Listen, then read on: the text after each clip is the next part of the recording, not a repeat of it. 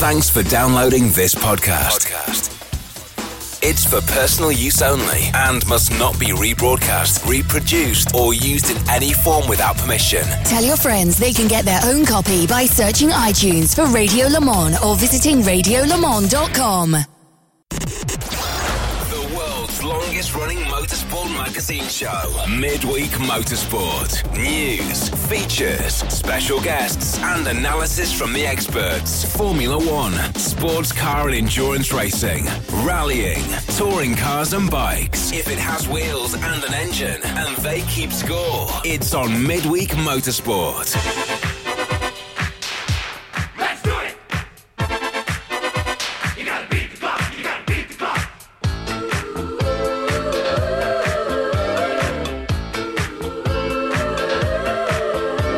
The stars on 45 keep on turning in your mind. Now we can work it out. Remember, twist the shout. You'll still not tell me why, and no reply.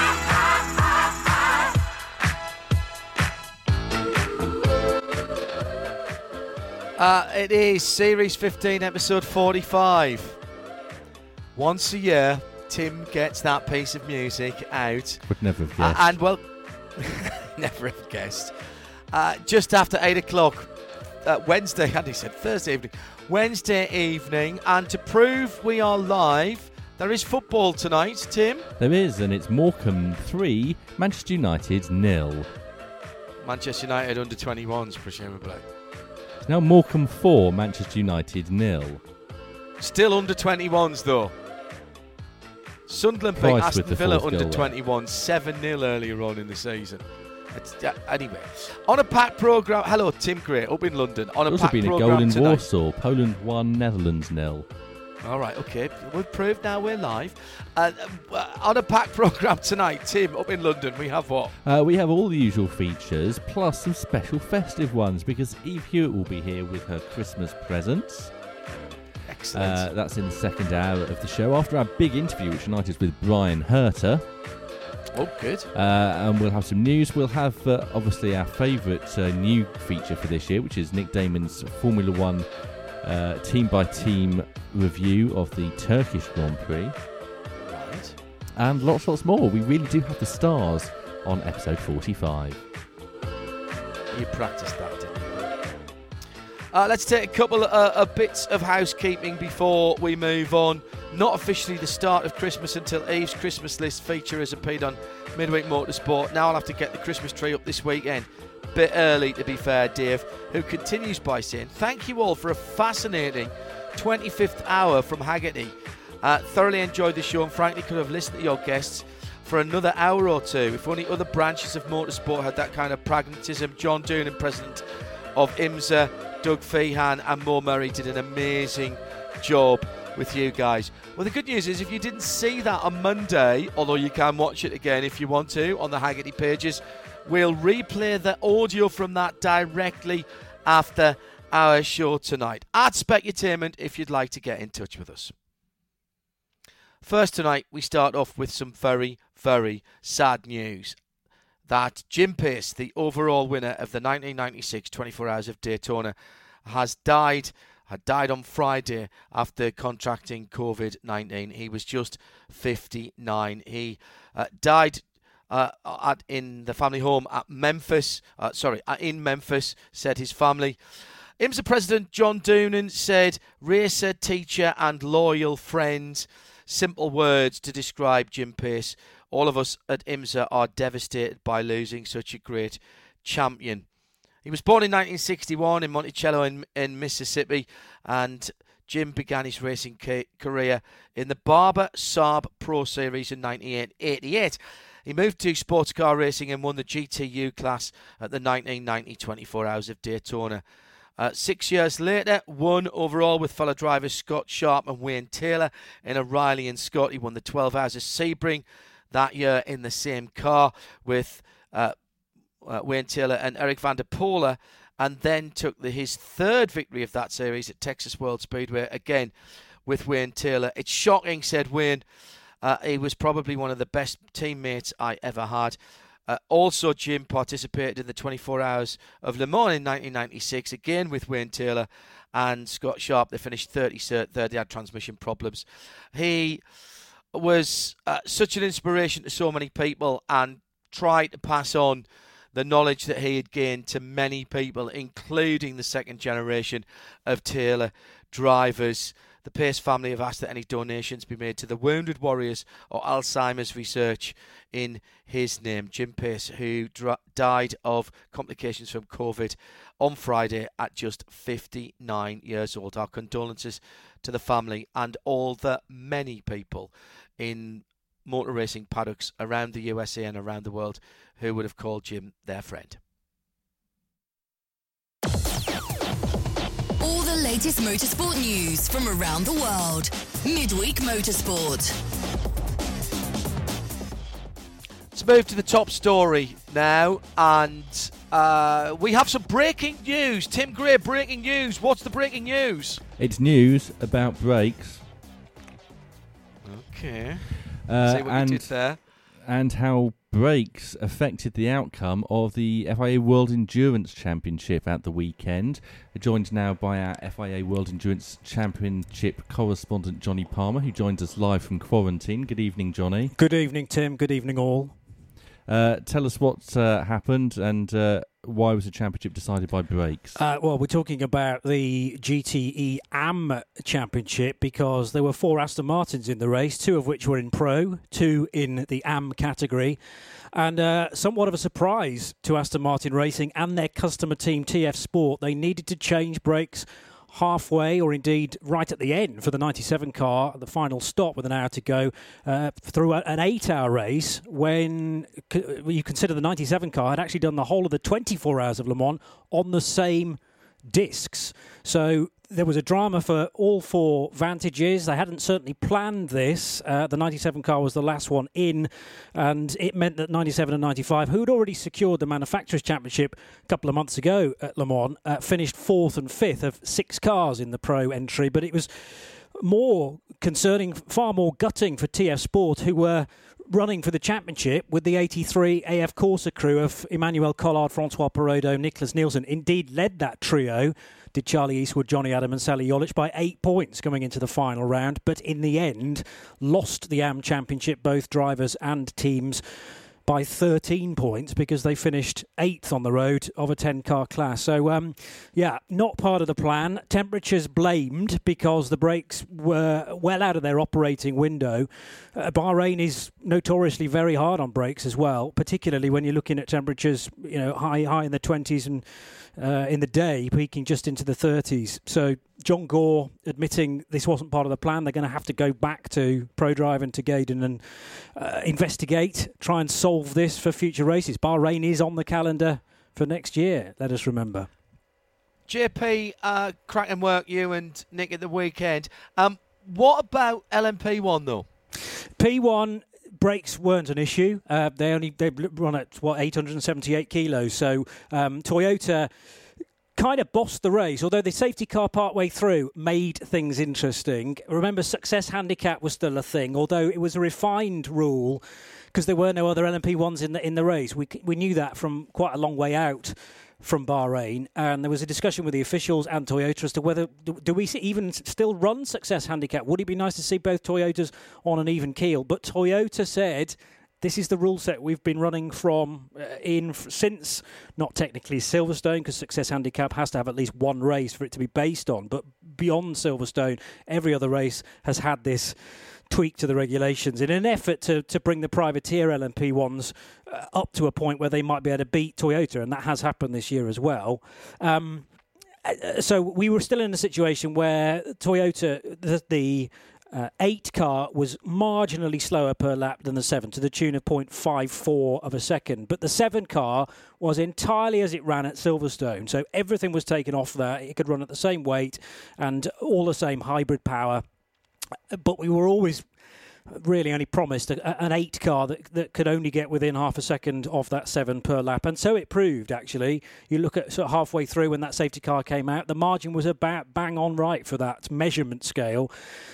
the safety car concertinaed everything up, but you kind of thought even with the best efforts of Sebastian Buemi and Kaz Nakajima and Brendan Hartley, they were never going to be able to win the race, and so it proved. So 7 won it, and 7 won the championship as well. So I was delighted for the 7 that keeps missing out on the wins at the 24 Hours of Le Mans. Mike Conway, Kamui Kobayashi and Jose Maria Lopez, the latter becoming only the 3rd time that someone has won 2 completely separate FIA World Championships to the same name. The others being Fernando Alonso and Nick Damon and Peter I were... Solberg. Yeah, exactly. Nick Damon and I were thinking, who was the other one? But Peter Solberg, winner of Well, WRC. Nick Damon would never have remembered that because he hates rallying. He hates rallying, but he likes rallycross because they are actually racing people.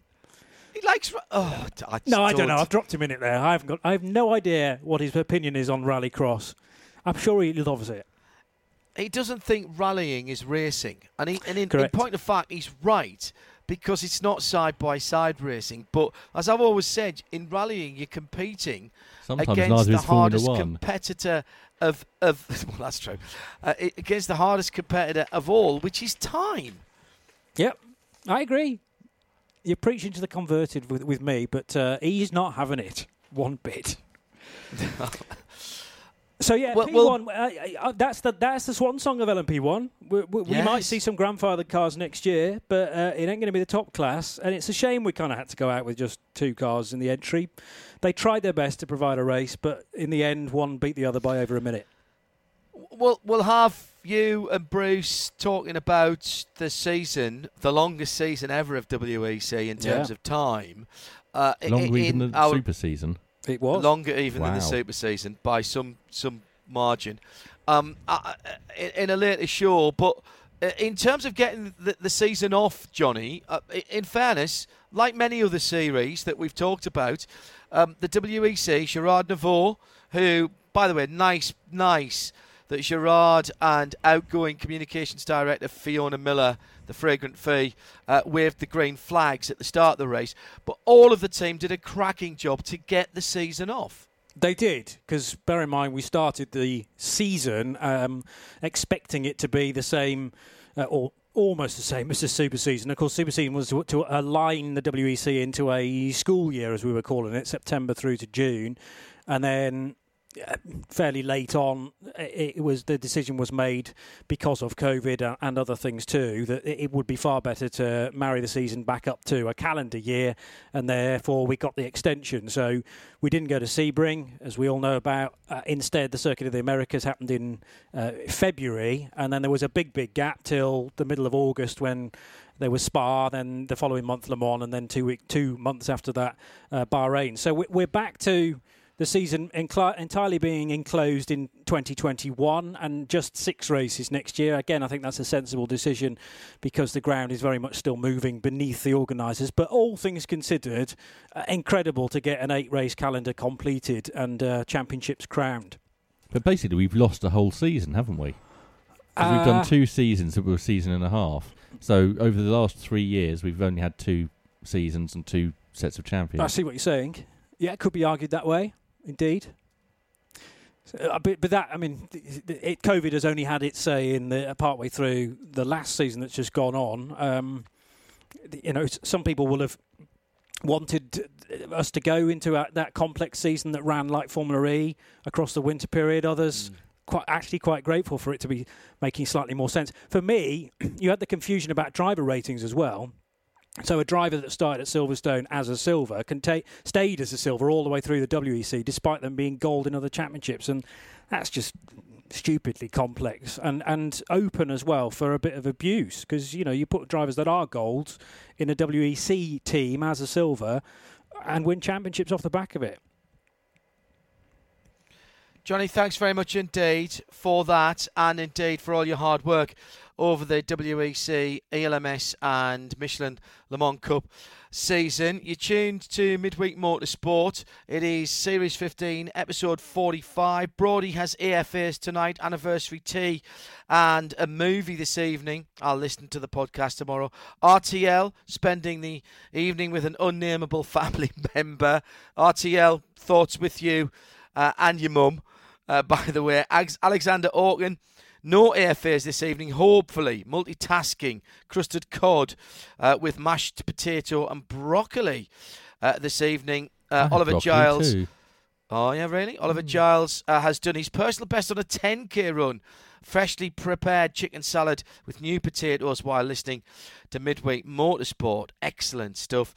And Kevin Payne is listening live on Inglorious Stereo on 2 home pods this evening with an eye on the England-Iceland game, though it doesn't mean anything. Well, other than the special offer on deep frozen Greg's pies and pasties in aisle 4, obviously. And Daniel Summersgill is listening on the way up the Durham coast to Sunderland. He's listening on the podcast when he drives up there this morning, tomorrow morning, should I say. So enjoy all of that. Still to come this evening, plenty. Absolutely loads, including the Haggerty 25th hour straight after this show tonight. A packed second hour we'll tell you about in a moment. Tomorrow night, of course, we've got the Torah Radio Show, and here's Creelsy to tell all of us what's going to be on the grid. This week on the grid, after starring in an impressive 2020 debut season with Brad Jones Racing, Todd Hazelwood joins us. He's just confirmed his return to the team in 2021, so we thought it was a good time to get him back on the show to update us on his plans for the new year and much more. Dale has an F1 update, then the team chat about the ever-fluid state of play with supercars licences and who goes where in the ongoing silly season. That, and is Lewis Hamilton the best ever? Has that question ever been asked before? Yes, it has, but we'll ask it again anyway. It's your look at motorsport with a down-under perspective. Catch it at 9 p.m. Thursday night UK time on RS1. Time for another of our regular features now, which means we need to introduce Nick Damon. Good evening, Nick. Good evening, Tim. Because this is Nick Damon's team-by-team review of Formula One. Hooray! Team by team. So it was the Turkish Grand Prix at the weekend. Mm-hmm. Certainly was. And much like Imola, we have to question why we've never thought about running European Grand Prix in November before again. Yes, I mean, it works so well. Even though officially, apparently, they decided to say it was Asia, though I think it's kind of right on the cusp of the two continents. Yeah, it worked well, didn't it? Brand new surface, freezing cold weather, a bit of rain, so it turned into ice racing. You kind of think Ivan Muller would be most likely to win this, wouldn't he? So let's go through the result, and as usual, we're starting at the back, which means we're starting with Alfa Romeo. Alfa Romeo had a bit of a false dawn because come Saturday after qualifying, they were both sitting in the top 10 for the first time evs. So the cars obviously work quite well in the very difficult conditions. I mean, there's going to be a lot about this within this review about switching tyres on and getting them into the temperature. It was a very, very difficult situation. The tyres were working in areas they weren't really designed to do, certainly temperature-wise, and obviously with the emulsifying goo coming up from the track the whole time, it was adding to the excitement. But anyway, so both Antonio Giovinazzi and Kimi Räikkönen started in the top 10 and stayed there for precisely no time whatsoever. And did the slip sliding down backwards, and it was interesting that the three teams in the sort of the team C ended up at the back in the end. They didn't. These sort of crazy conditions would normally be a chance for one of the slower teams to pick up some points, but nope. In the end, they all had problems. Giovinazzi caused the only slowing of the race with a virtual safety car. Well, that was with a technical issue rather than a crash. And Kimi Räikkönen was still having a couple of spins and ended up in 15th place. I don't know whether it was, whether they feel it's a missed opportunity, just one of those things. But Alfa Romeo, no points, nil points. It was Sauber's 500th Grand Prix. Remember that competition last week? Alfa Romeo 500 GPs. It was just Sauber's 500th GP. They weren't adding the Alfa races from the 50s onto that. Williams is next. Yeah, well, George Russell had a complete new engine to begin with, which meant that even though I don't know whether that keeps his qualifying record of beating Latifi up, because he did beat Latifi in time on Saturday, though they were both towards the back. But whether because he then got a grid penalty which stuck him to the back, I don't know how. I have no idea how the statisticians work. Anyway, Latifi was dreadful all weekend, absolutely awful, and there's no way of putting it. He was slow, he was off the track, he was off the pace, just couldn't get the handle of a Formula One car with no grip. Which is odd, really, because in Canada, which is hardly the centre of lovely weather. Russell flattered to deceive during the full wet sessions after making one of the errors that people laugh at most, which we actually managed to take the wing off his car going into pits. It was so slippy at the start of the race, before the start of the race, and he didn't really go anywhere either. To be honest, after that, he just kind of just slowly slipped back after a relatively good performance. Effectively, he completely beat his teammate, which is all you can really do. Not a lot to separate the two Haas drivers this week either. Well, apart from the fact that Kevin Magnussen was a bit unlucky in that he had a botched pit. Well, he had a pit stop that they thought was botched, so they stopped him. So Pass, let the car go. Well, I don't think that rear right's on. So they stopped him. He pulled off in the grassy verge at the end of the pit lane. They had to wheel him back, and then I think they then found out the wheel was on properly in the end. So he got going again, but he lost, obviously, I don't know, probably 2 minutes doing it, 2.5 minutes. And the possibility, the outside possibility of a point score, probably not, but probably like 11th or 12th, so significantly away from Romain Grosjean, who did do the slip sliding, spinning away business. I mean, everyone spun. I think it was just bad luck whether you got ISO'd on the cameras. Everyone saw it, but a couple of Romain Grosjean's off tracks were shown. I think Magnussen was unlucky to be as bad as he was, but they might have scraped a point if everything had gone their way, but everything didn't go their way. So hey ho. So we move on to Mercedes. Very early to be talking about them. Well, not really them though, is it? What we're talking about is we're talking about Valtteri. Is Valtteri Bottas? Yeah. So Bottas, well, he looked the better of the two during very difficult practice sessions for Mercedes. Just couldn't get any heat into their tyres. Made an averagely to good start. Then the cars crashed in front of him, so he spun to avoid them, put in the back of the pack. And as he was racing to get through the pack at the end of the first lap, he managed to hit Esteban Ocon, do some damage to his car, which he says affected the way it handled, and he had the steering wasn't straight going straight ahead. And it then resulted in him pirouetting 6 further times during the race and being lapped by Lewis Hamilton. And everyone's saying horrible things about him. But apparently it's all down to the fact this car was broken. You'll be hearing this quite a lot during this summation. So this is the first person who's claiming the reason he kept falling off the track and looked a bit silly was his car was broken. Okay, Tim, got that? Okay. What about AlphaTauri? We're not doing his teammate then. We're going to say that's last, are we? Oh, well, you can do his teammate if you want, but let's move on to AlphaTauri. AlphaTauri, Pierre Gasly was beaten by Daniel Kvyat by no distance whatsoever, I think by about a second in the end, and effectively we complained the car was awful in these conditions, so it was obviously one of the cars that wasn't switching on its tyres. I'll be absolutely honest with you, I don't remember seeing them during the race at all.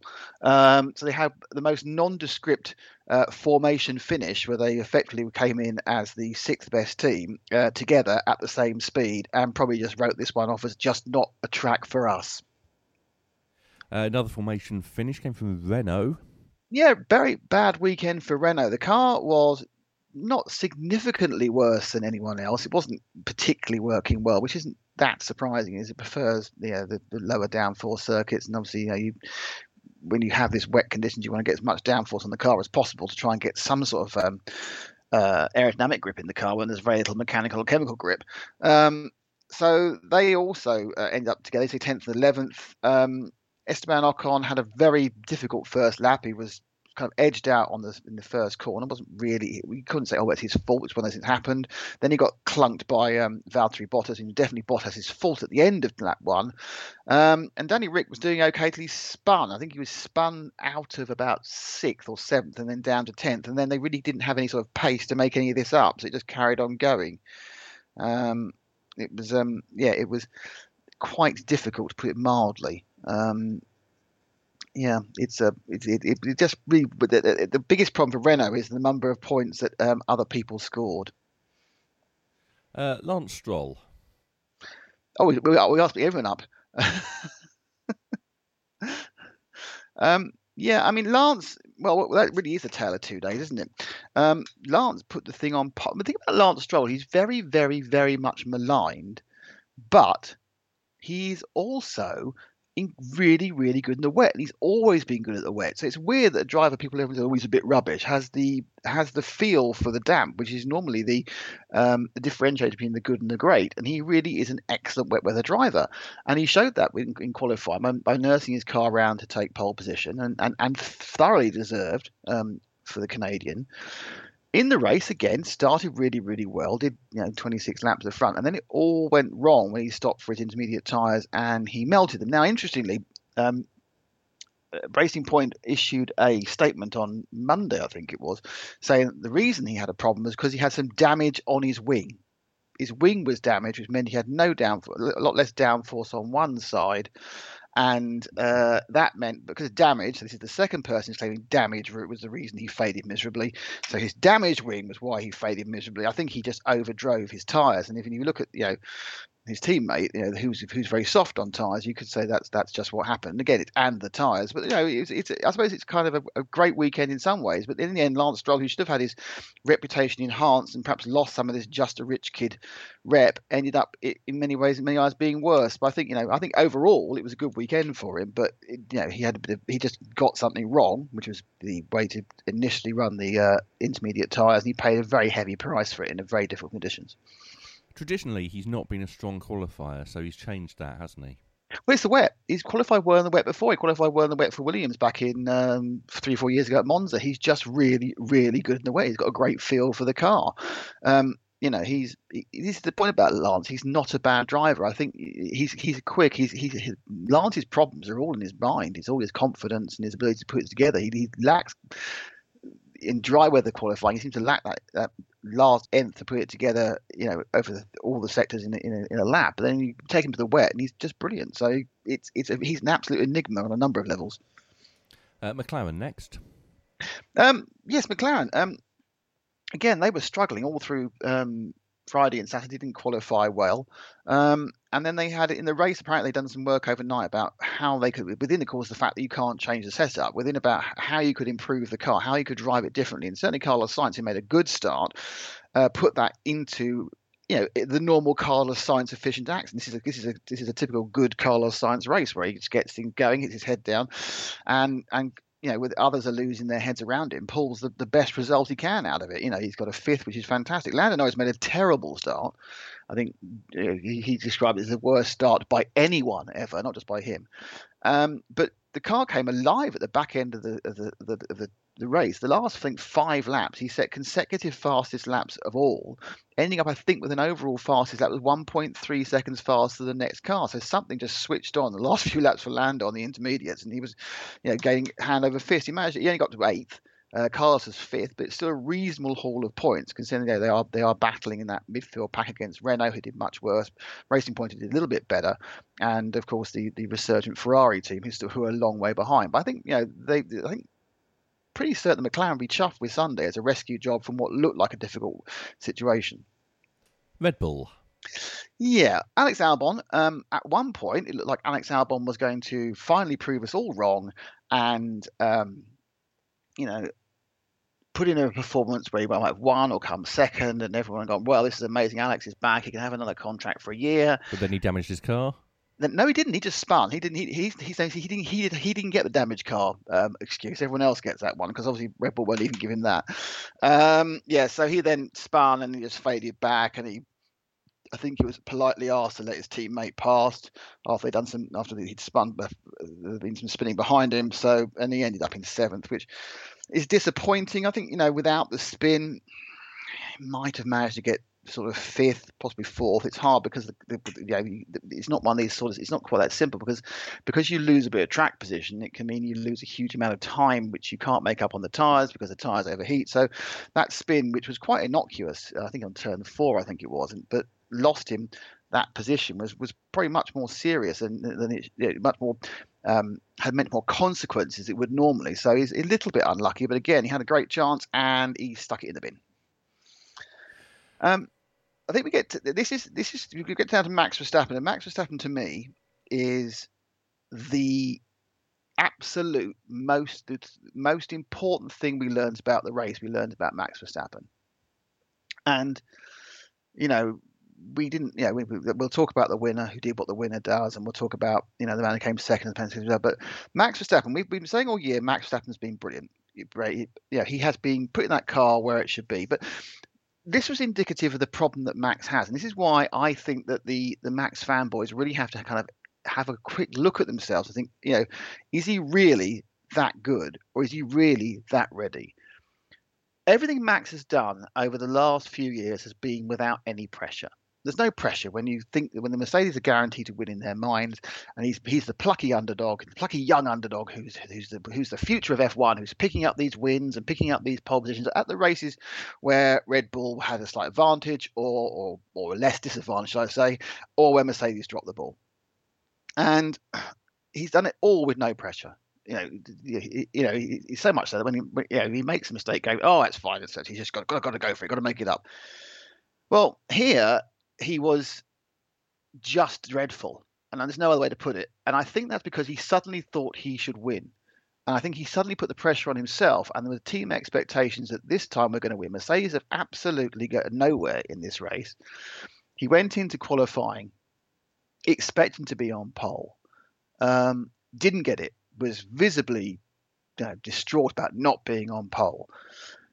In the race, he made a bad start, and then he showed all the worst traits of Max Verstappen: impatience and inability to judge the correct time to act situation to get past things. His attempt to get past Perez or even follow Perez, which resulted in the big spin at flat spots, was just stupidity. He was never going to get past there. He threw himself into a wall of spray, which you never know what's going to happen next when you can't see it. There's 10,000 litres of water being pumped over you. And then he spun off. And then he got his next set tyres. And they cooked the next set tyres. I mean, already he had an unfortunate spin when Raikkonen sent him off as well. But effectively, he ended up in 6th place when he should have won the race. That car should have won. And Max didn't win it.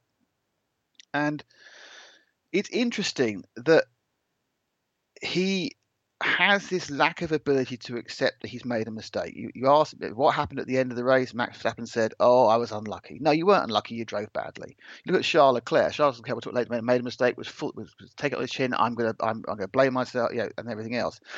Then we have Max Verstappen come out, I think yesterday, saying, "Oh, well, of course, the reason I had a problem was because I also had a problem on the car, Tim." He's the third person. His wing was slightly out of alignment, so that was why he was struggling. Cool. There is a complete lack of ability within the Red Bull and Max Verstappen camp to actually ever say anything is Max's fault. Now, that is damaging on a number of levels. He's not gaining on his maturity, and he's not learning as fast as he was. Because even now, Lewis Hamilton's learning every race. He's studying data. He's working out where he's doing wrong. If you can't admit you've made a mistake, how can you learn from it? And I've never heard Max admit he's made a mistake. It's just, I was unlucky. Things didn't go my way. What can I do? The fact was he drove poorly during the race. He was overdriving the car because he thought he could win. And we've seen that before. And he just gets in this mindset of arrogance. And this is why when people say, oh, well, you put Max Verstappen in Mercedes and he would definitely be a world champion. Well, no, he wouldn't. Because the point about it is, we said before, that in F1, the difference between the good and the great is in the mind. And if you've got no pressure, it's very easy to drive very fast. As soon as you've got pressure, that's when things come in. And so far, whenever he's had pressure, Max Verstappen has failed to come up to the mark. Now, I think it's just basic immaturity. And I think that is something that we may see. I mean, he's done 6 years and 116 Grand Prix, but he's still a young man at 23. And I think the mollycoddling he gets from Red Bull doesn't help either.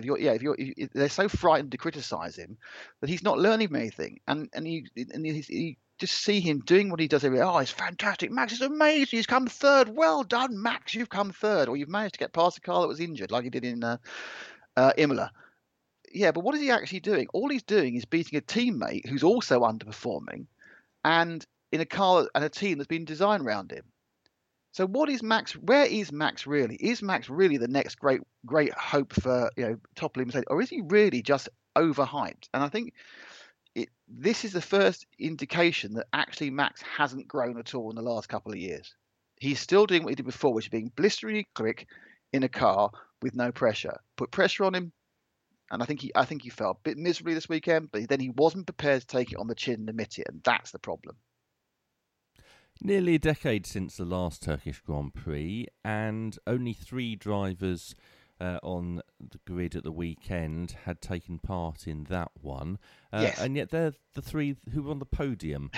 Yes, I think that just goes to say, I think it's just more the experience, isn't it? You know, they're the three of the most experienced drivers, and this is when the experience comes in tricky conditions. I mean, obviously next up is Ferrari, and I think it was really very heartening to see Sebastian. It's funny, really, because I've never been the greatest fan of Sebastian Vettel recently. I think he's been throwing things away, and he's also had a little issue in admitting his own mistakes. So he does seem to have got a little bit more open this year.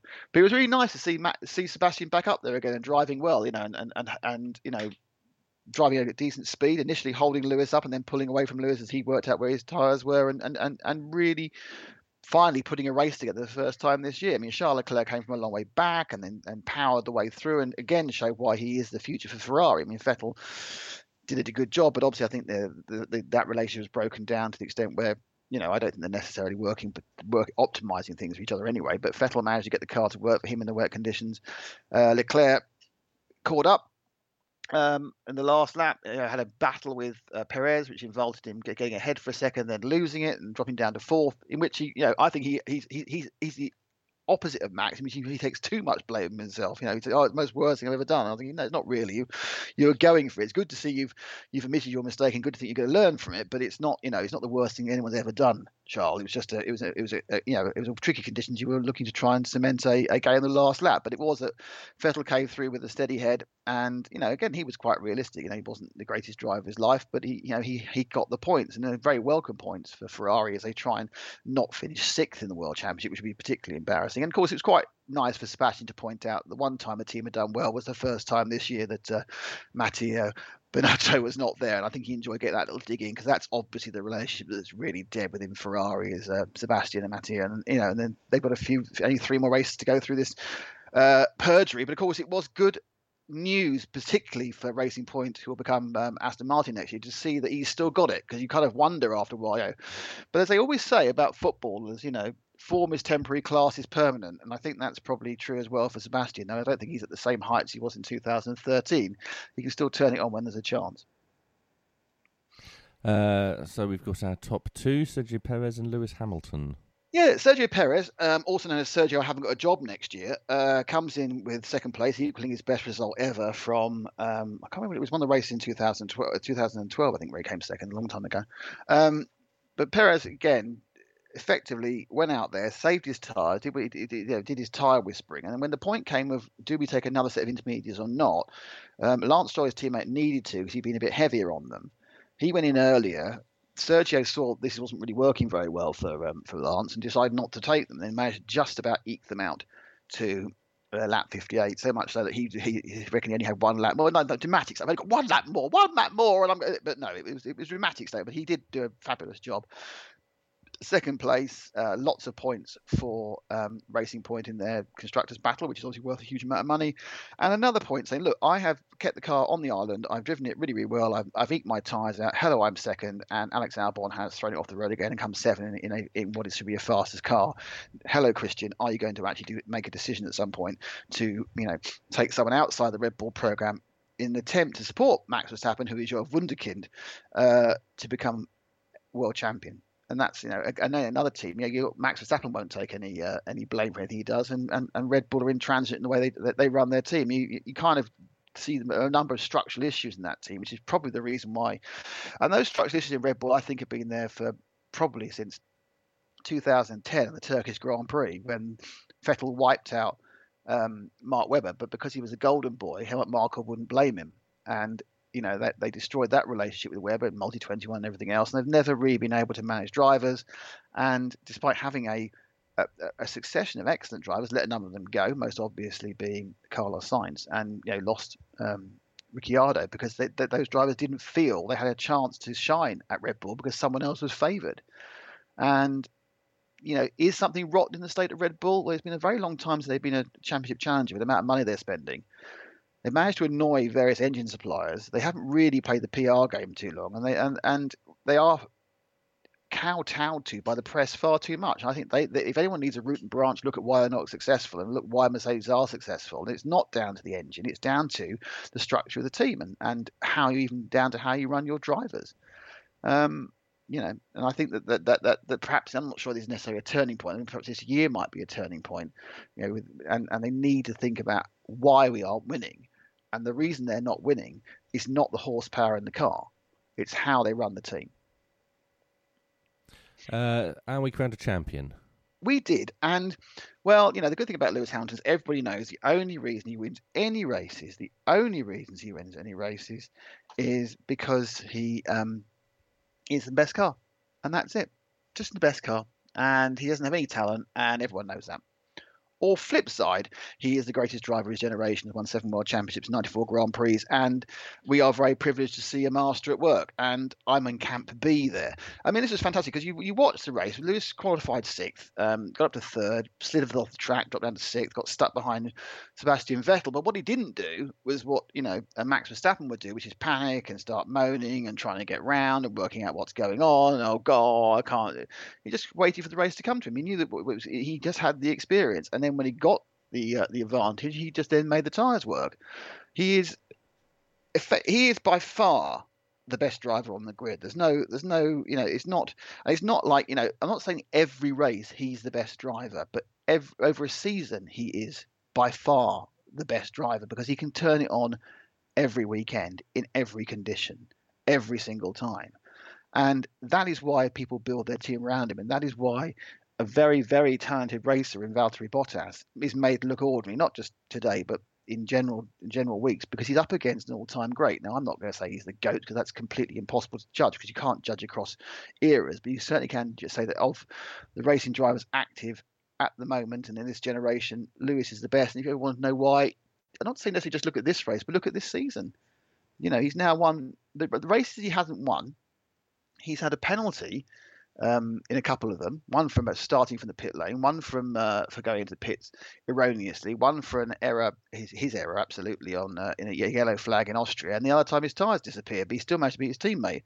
And he's won all the rest. It's like you sit there going, that's just amazing because it's yes, the car's good, but then someone has to sit in it and drive it. And if you look at the quality that he brings week in, week out, and the way he's melded that team to work with him, and that's what it's all about. Again, if you want to look at a reason why Mercedes is successful and Red Bull aren't, and say Ferrari aren't, you don't actually look at the drivers. You need to look at the team. But the point about the team is it's focused around a driver they know they can work with and trust. And it was fitting that he managed to win the World Championships with one of his better wins. He has won World Championships recently, finishing 9th, I think, in Mexico a couple of years ago, and he is one of the greats of all time, and I also think he's managed. It's interesting. The other thing I'll say is interesting with this whole talk about contracts and will Lewis stay or will Lewis go. He's been talking a lot in the weeks leading up to this about he wants to do more for causes and equality and Black Lives Matter and the things he cares about. You begin to think, oh, okay, perhaps he is thinking of just dedicating himself to doing that as a full-time job. But when you saw the emotion and the joy that he's experienced on both in the race and on social media, it's pretty obvious that racing still means more to him than anything else. So I don't think there's any doubt that he'll be in the sport for another 2 or 3 years. And we should appreciate seeing a master at work. Yes, you might not personally think he's the greatest person. You might not personally agree with the way he presents himself with his, but the fact about it is he is still the consummate racing driver of his generation. And, let's enjoy it because, we'll get to a situation perhaps with like MotoGP, we got a lot of tuggers going around and we're trying not to win championships. Now, there were only 58 laps in the Turkish Grand Prix. Yes. So which driver did 74 laps in a Formula 1 car on Sunday? Oh, that's a very good question. Obviously someone who was testing one, so I'm going to guess Fernando Alonso. Fernando Alonso at Yas Marina is correct. He also did 116 on Monday. Yeah, and they had Guang Yin Zhou there as well, didn't they, at some point?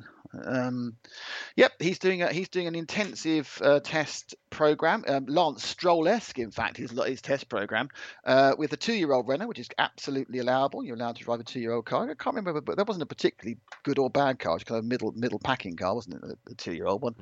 Mm-hmm. Just getting up to speed with engineers, getting back up to speed with the physicality, and obviously things like the processes and the steering wheels and that sort of stuff will be he'll be able to learn. So yeah, it's just they're just getting him up to speed. So be interesting to see what he can do. I don't think he'll have lost any much of his pace. I mean, he's pushing 40, but that's very young to me.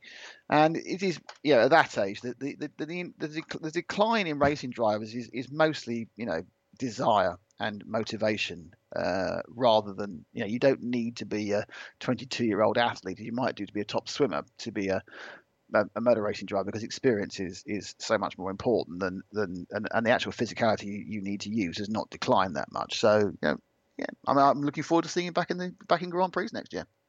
And with the young driver tests approaching, Williams have announced which 2 young drivers they're going to put in their car. Have they? I have not seen this. Who have they gone for? They've chosen their official test driver, Roy Nissany, and their official reserve driver, Jack Aitken. It wasn't very hard, was it?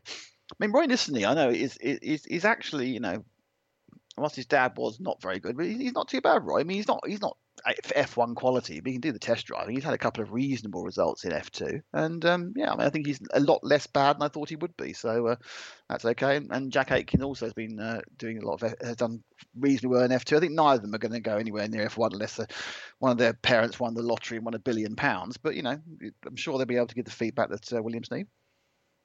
That young driver's test is on December the 15th. It's just a day then? It's just one day? Just one day. They've had to compress it because obviously the season is much compressed. No. And we'll wait and see which other drivers teams decide to run. Yeah, they're just not letting the other teams are really not letting not letting Fernando Alonso run, are they? They've decided he's not a young driver. They have decided that a young driver is not restricted by age but by experience. So if you've done more than 2 Grand Prix starts, then you're not eligible for this test. Okay.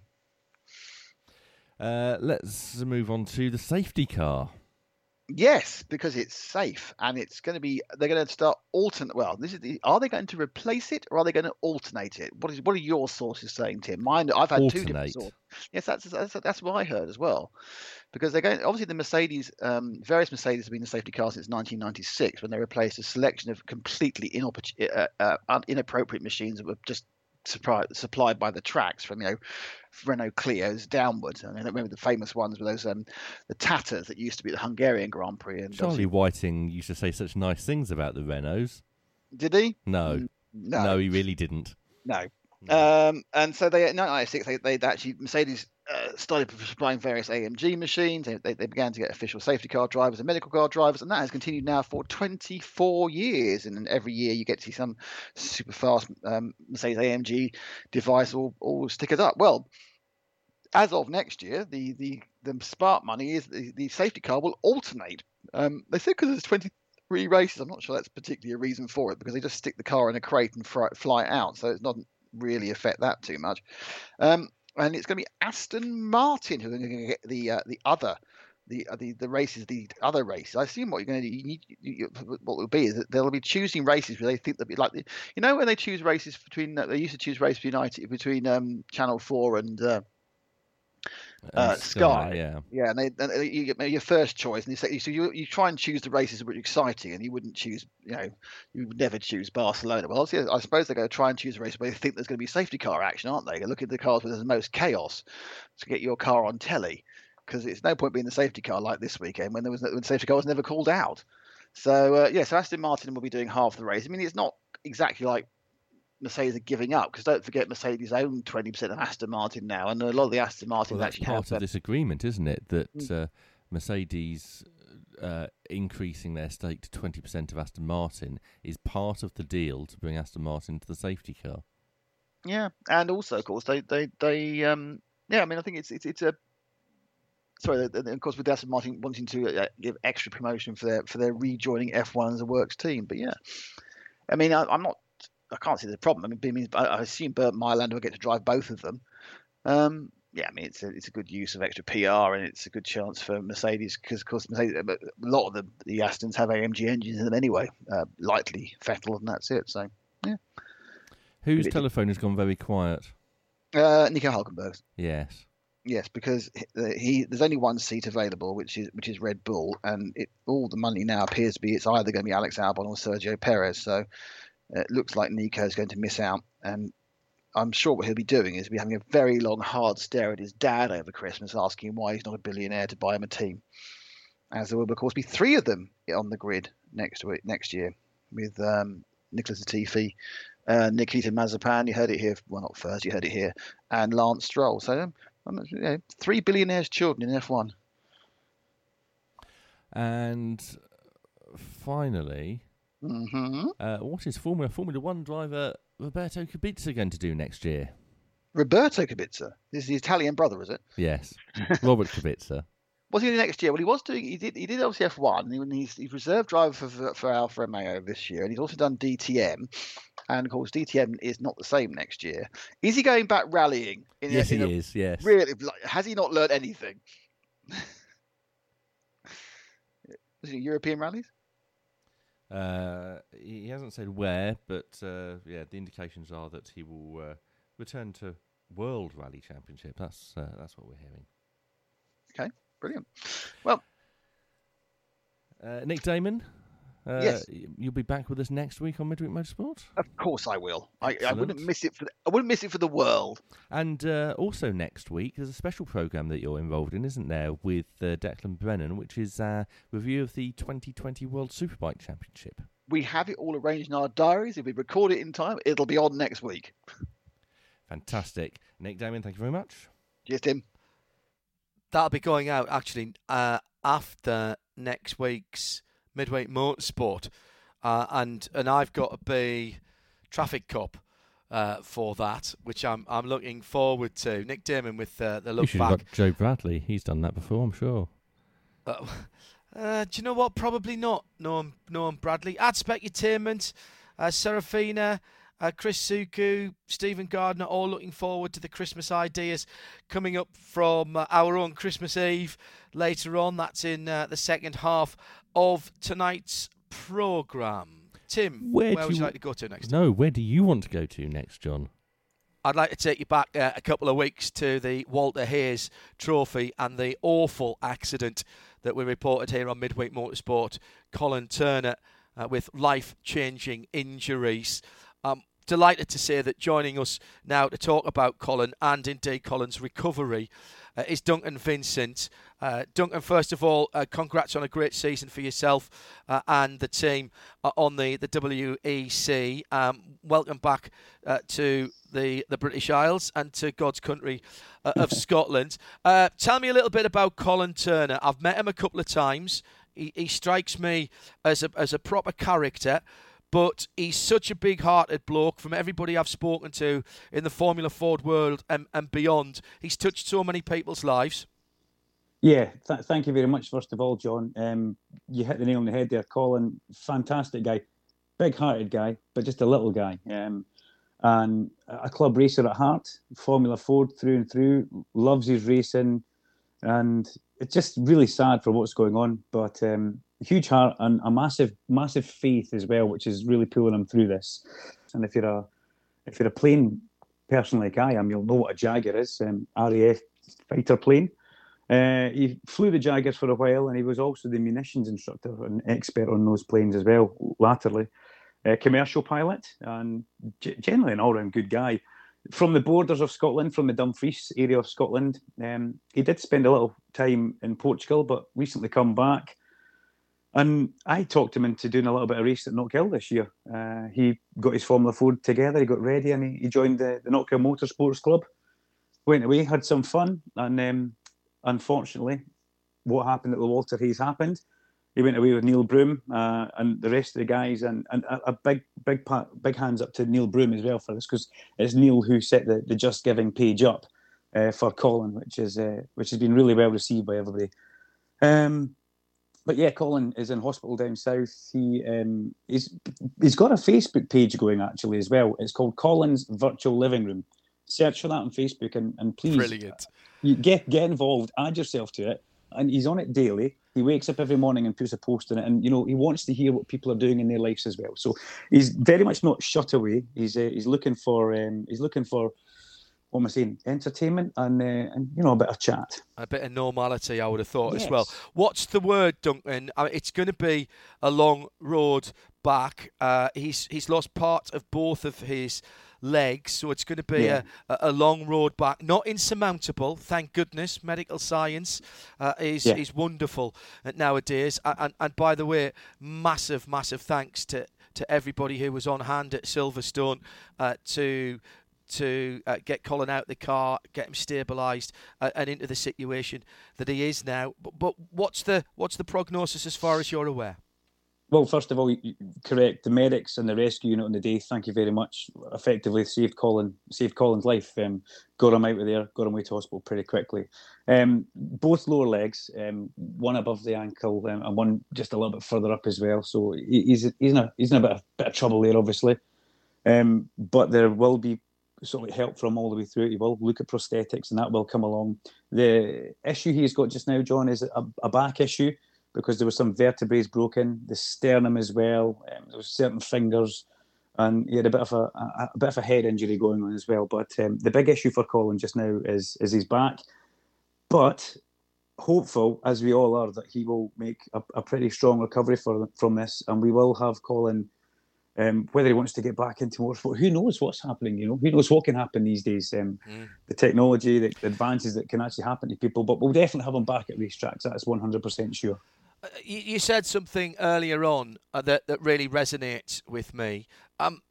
We all know that motorsport is dangerous. It says it on the back of every ticket when you go to a UK motorsport event. When I apply for my licence, there's always the big thing in the triangle. Exactly the same. When something like this happens in professional motorsport, it's headline news and everybody's talking about it. This is club racing, but this is the very essence of our sport. And I want to make sure through Midweek Motorsport and through our collective that this doesn't fall out of people's consciousness, because if we can't look after people like Colin in our sport, then we haven't got a sport really, because this is absolutely where our sport starts. Yeah. Well, as you know, John, I'm lucky enough to travel around with the World Endurance Championship. The first thing that Alan McNish said to me when I saw him was, "How's Colin? What's the update?" And the same when I got to Bahrain and I met Paul Di Resta. Paul said, he pulled me aside and said, "How's Colin doing? What's the deal?" And it goes all the way. It's all the way. It's not just the Scottish people as well. I was looking at the Just Giving page here. Derek Warwick's just gone and put money in. Martin Brundle, Mark Blundell. The list is endless, and it's so nice to see that people recognise the club racer, because that's what Colin is, through and through, a club racer. I pinned it to the top of my Twitter feed. So if I could ask people out there if they could do the same, if you can find the tweet, if you could pin it to the top of your feed for a day or two or for a week, just to keep it out there in the public eye, the public interest, because he's honestly one of the nicest guys you would ever meet, and you're lucky enough to have met him, John. Yeah, and listen, if you've got 10 minutes, everybody, go to the Just Giving page. We'll tweet that all out on the Twitter page. It's also pinned, by the way, as an announcement on the Radio Show Limited Listeners Collective, so it's right at the top of there. Take 10 minutes to scroll down and see the sort of people who you will know, loads of people you've never heard of, but also something that caught my eye, the Toyo Tyres Canadian Formula Ford Championship, threw £100 at it. Yeah. That tells me that at least we're getting the story out, Duncan, and that's exactly what has to happen. I mean, they will have never met Colin, but because it's a Formula Ford's a family, but outside that, motorsport's a family as well. So it's great to see it is getting pushed out there, and that's so important, John. I've got to thank you guys very much for doing this, and giving Colin and everything a little bit of awareness. And I'm pretty sure he'll be listening. So Colin, if you need that food parcel, if you want that Lefroy, just give me a shout. It's not a problem. Yeah, and I mean he stuck down the wrong side of Hadrian's Wall as well. So I mean, it's something when Scotland and England are all coming together. So the unity that we're seeing here from Colin. I've got a foot in both of those camps with my Scottish relatives as well. So I know the rivalry there. We wish Colin all the best. Can't let you go though, Duncan, and thank you for coming on for helping keep Colin Turner's story cool. in the news, and we'll do that. We'll do a couple of updates over Christmas and New Year. And by the way, Duncan and I have spoken about this before. We understand how hard it is for everybody at the moment and how much you've been asked to give to various causes. But if you're a motorsport fan and you're listening to this show because you are, this one, please get behind this one. Let's talk a bit about Knockhill. Because clearly, you're inextricably linked with up there as well. Tough 2020, but squeezed a lot of motorsport into a few months. And how's 2021 looking? Let's have a bit of positivity. Yeah, 2021, it's looking good, John. We've got the 2 dates confirmed for the Superbikes and the touring cars. Tickets will go on sale for that. They're late enough in the year that, where's wood? Touch wood, that we should have spectators back, because, the amount of messages that we get for people who just want to come and see motorsport. And you know what it's like, John, you're going to events like I am, and the racing's good, the pit lane's good, the paddock's good, but then you look over the other side and it's eerily quiet, isn't it? And it just doesn't feel the same. But yeah, fingers crossed we get crowds back in. This year was, obviously, the handbrake went on at March, and then it came released around about July. We had our first race meeting in August, September, October, November. We kind of crammed in as much racing as we possibly could for our competitors who were wanting to go racing. And now the big future, the looking ahead is for 2021. So we're confident it's going to be a good year. And, we still do driving experiences as well. So if people want to get a Christmas voucher, if you want, you can go into the Knockhill website. You could use the code. Here's a code, right, John? Duncan10. Duncan10 will give you 10% off anything at Knockhill, even for you, John. Okay? And that's really important that you do that, because all of those discounts actually come out of Duncan's pocket. So, Yes. Frankly, getting him to put some money down, Duncan10 on Knockhill. How easy or difficult is it? On serious note, I'm having a joke there. Serious note, how easy or difficult is it to run events, even driving events, experience days, etc., with the current situation, and what consideration has to be made to things like protocols in pit lanes, making sure everything's clean, etc., etc.? Well, one thing we're quite good at doing at Knockhill is adapting and making things work. As you know, pit lanes are big areas, so there's easily social distancing for people to do. The whole arrival process has changed, though. We used to get everybody would come to Knockhill, we would sign them on in the Kinnaird Bistro, and then we'd take them into the media centre for a group briefing. That can't happen now. It's as simple as that, and that was one of the big things that was always good fun for me as an instructor, to be talking to a group of 20, 25 people who are going to go on the track. So it all happens in advance now. We would send them a briefing out, and the briefing's electronically done. I think it's either myself, I done one, or Gordon Shedden is doing one as well.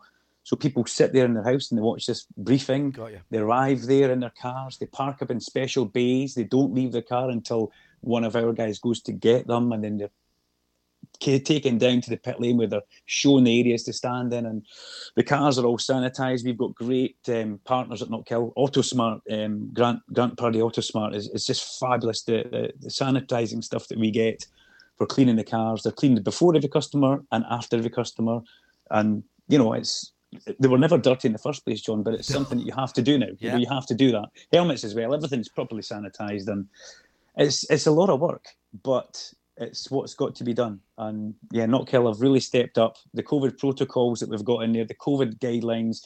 Go into Knockhill's Facebook, you'll see Gillian Shedden doing a COVID guarantee, and that's for your vouchers that you're buying. We will work around you. We will deal with how you want to come to Knockhill. We won't say your voucher's is going to end in a month.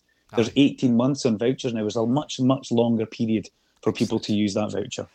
And don't forget that code, Duncan10. Duncan10 for 10% off. Dunk, thanks very much indeed. Enjoy what off-season there is. And will you please, next time you speak to Colin, pass on all of our very best wishes to him. I will, buddy. Thank you very much. Thank you very much. Midweek Motorsport. And don't you dare switch off now, because the next hour's going to be even better. Well, you know, easy for Mark to say that, but, we can only Very do... true. We've got stars coming up on our Stars in 45 show in the second hour. By the way, I think Colin is listening at the moment. All the best, fella. and keep us involved with what's going on. Still to come, HPD on winning 2 championships. Ted Klaus will be talking to us. We've got Eve's Christmas presents, your tweets on @Specutainment, and oh yes, Brian Herter next if the technology works here on Midweek Motorsport Series 15, episode 45. We're live on a Wednesday night from a very dark England. Oh goodness. Midweek Motorsport on RadioLeMans.com. Delighted that joining us now on the line is Brian Herter from Brian Herter Autosport. Brian, first thing I've got to do is say congratulations, sir. What a year in the Michelin Pilot Challenge TCR category for the new Hyundai Veloster. Well done. Thank you. Very exciting. Very proud of the team, our drivers. To see the Hyundai program continuing to grow in TCR and to see a brand that continues to make stronger and more commitments in the motorsport community. It's been a lot of fun to be a part of that, and probably especially so because it's been such a strange year with a whole bunch of new and difficult challenges that everybody's had to deal with. So to see our guys and our team come through with sort of flying colors and perform so well under difficult circumstances makes me very proud. The decision to go to the Veloster body shape was marketing driven, obviously, because you don't get the i30N in the US. Bizarrely, of course, here in Europe, we don't get the Veloster N. That makes perfect sense, but it gave you a bit of a conundrum having competed so successfully with the i30N beforehand. How much work was involved in making the i30N hatchback the Veloster N with that sort of 2, 3, 4 doors with 2 on one side, 1 on the other, and the hatchback? Not as bad as you'd think. The car was extremely well developed at Hyundai Motorsport Germany as an i30N. And they actually did the builds on the Veloster N as well. And really, it was just building a new body shell and the engineering that went into that. But from there forward, they just bolted on the same suspension, gearbox, engine, all the running gear. Everything else is exactly the same as what was the i30N. So, it's great. Made a really relevant car here in the U.S. And I don't know if you've seen, John, but Hyundai's announced they've got 9 N-Line and N models coming out in the next few years. And that N that's their performance mark. And I think when you see more cars and models coming out with that N, I think more race cars because, right, you have to prove, you can't just say it's a performance model. I think you have to take it onto a track against the best of the competition that's out there and prove it. And that's something that Hyundai's been doing very well here the last couple of years and hopefully will continue to be doing in the next foreseeable future. I was amazed at just what a great package. I took the fastback to Spa for the ELMS earlier on this year. Johnny Palmer and I went over it. 6-speed, manual, 3-pedal car. I loved it. And it absolutely felt like a race car for the road. And when you've got a platform, Brian, that is that good as a street car, then clearly that's got to make moving into a TCR class, which is so focused on the street car, that's got to make a great basis for that. Absolutely. And it's funny because our drivers, they've done a number of media events with Hyundai where, the Veloster N road car was present. And then we've also had the race car out. And the thing that they consistently say is they can't believe how many characteristics those two cars share between the road and the race car. It really is amazing that they've been able to keep the integrity of all those things together. And, N is all about the joy of driving. And so, when you drove that road car, you probably noticed they pay a lot of attention to the sound. There's a sport mode and you can get little backfires, and it's got a great sounding engine. It's got a good balance and great driver feel.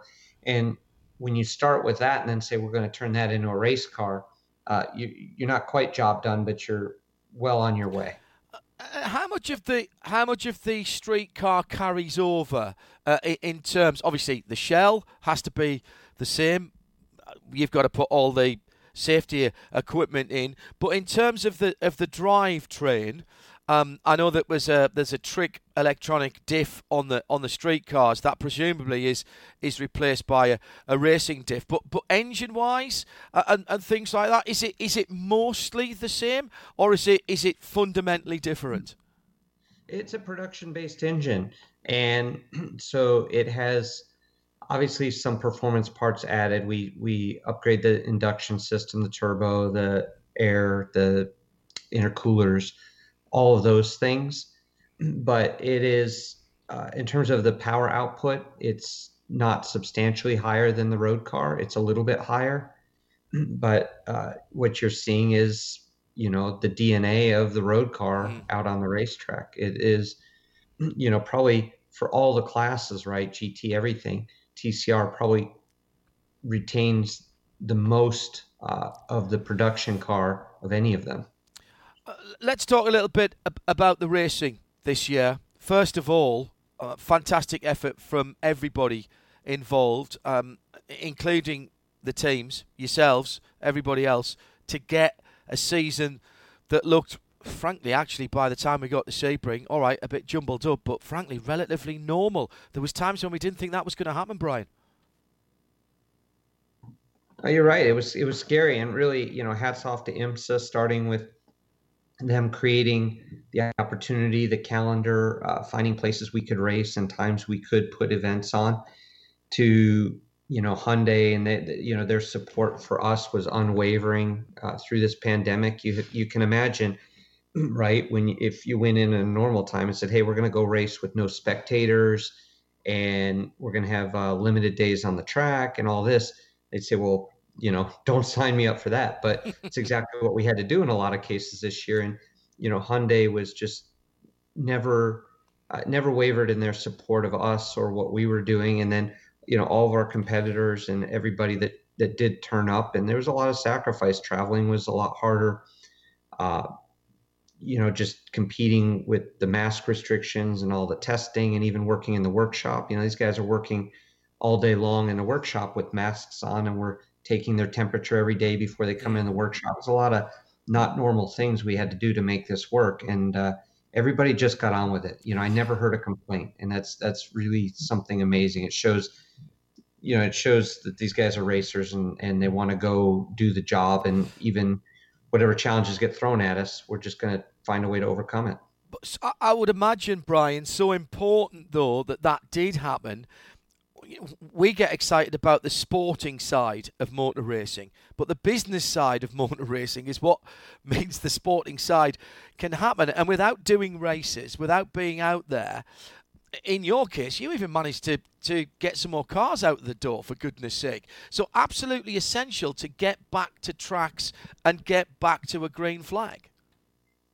100%. We've got obligations to our drivers, to our manufacturer. IMSA does, to the teams, to their manufacturer participants. That if we just kind of rolled up the doors and said, all right, well, we'll see you in 2021, I'm not sure how many people would have been able to turn up at that point. So, for everybody's survival, we understand that it was modified, that things had to change. But the fact that we got through, we put on a full championship. We did all 10 rounds that we were scheduled to do. And we did it in a very compelling and convincing way. And I think the on-track product never suffered. And I think that says a lot about the effort from all sides that went into making it happen. As far as the competition was concerned, when you look at the final standings and see that the top three crews were all Hyundai crews, well done to Gabby Chavez and Ryan Norman for winning the championship. Harry Gottsaka, Mark Wilkins in second by 11 points, and then another 5 points further back, Michael Lewis and Mason Filippi.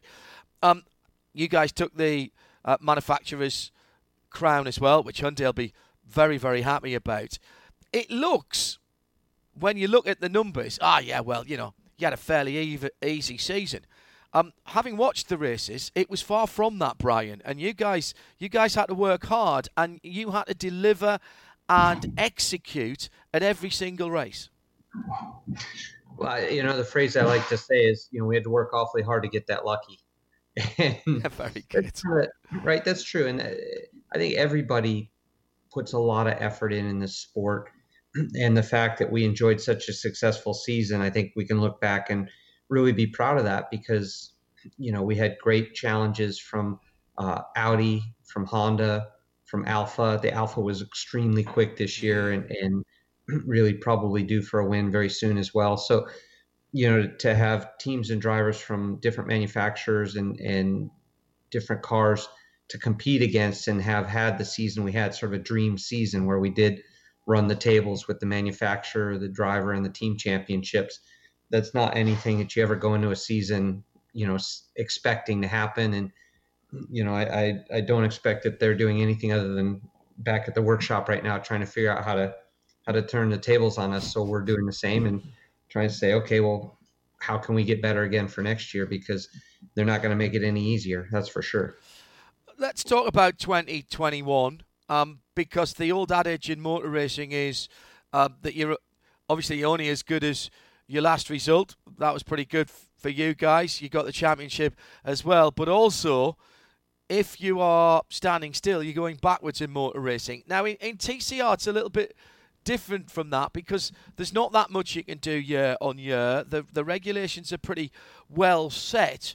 You've got a target on your back again now, all of your cars when they go out there, Brian. So what can you do to improve? What can you do to defend those titles with the likes of Audi, Honda and Alfa Romeo chewing on your tailpipes, as it were?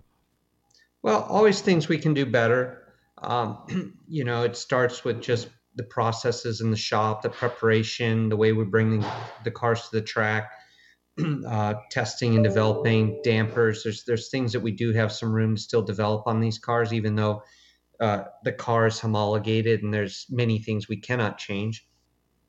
But, your suspension tuning, setup things, understanding the tire better. Michelin's going to bring a different tire for us next year. So, trying to be the first to adapt to that new tire or get on top of that with our car, I think is going to be important as well. And as in terms of that, then, when does season 2021 start? Sebring's just the weekend gone. I mean, effectively, are you already in preparation mode for 2021 and the lead up to the support race, the 4-hour race at the Rolex 24 Daytona? Well, it's funny when the season ends. I did allow Sunday to be kind of the day to enjoy it and look back and say, hey, that was a great year. But Monday morning I woke up sort of panicked about Daytona and the Roar and getting ready to go again. And, I think that's what drives me is I don't spend a lot of time looking backwards and spend a lot of time trying to look forward. And we've got a lot on our plate to get ready for Daytona. We're going to have some exciting news that's going to be announced soon that I think is going to be well received. I think we're going to see more Hyundai customer teams and more customer cars out there racing with the Veloster N next year. So, I'm hoping that we could see 8 to 10 Velosters or TCR cars in the Michelin Pilot Challenge Series next year, which would be really, really amazing. And, that could see us with really, full grids of 20 plus cars, hopefully. And I think Daytona is going to be interesting to see who turns up. I think by the end of this year, there was a lot of COVID fatigue and the grid size fell a little bit, but we started seeing it tick back up here at Sebring. And I think people are getting ready and looking ahead. So, really, I think looking forward to getting back on track. And it's only, sort of 8 weeks away from now. We're on track to Roar, and it's hard to imagine. And you pack in the holidays in there and some other exciting things we have going on, and there's not going to be a lot of rest for anybody right now. I know it's been a difficult year for everybody. The one thing that clearly we've all missed is having full house spectators at the IMSA events because they always draw a good crowd. That's been particularly difficult, I would have thought, for you guys, because you were just building up a bit of momentum with the car corrals and the owners club. And what I know about Hyundai N owners is they are as excited and as emotional and in some ways as evangelical about their brand as Quattro or AMG or M Sport or Alpina or any of the other brands that are out there, and you were just getting that going. Is that slightly frustrating, Brian? Yes and no. I'll tell you a really neat story happened at Sebring. So, Sebring had limited fan numbers. I think, were they allowed like 20,000 or so? 25, I think, yeah. 25,000. And they sold that out, which was awesome to have some fans and sort of feel a little bit of that energy back into the racetrack. But there's a Veloster N club group out of Orlando, and they reached out and they said, "Hey, we'd love to come down and meet you guys and come check it out."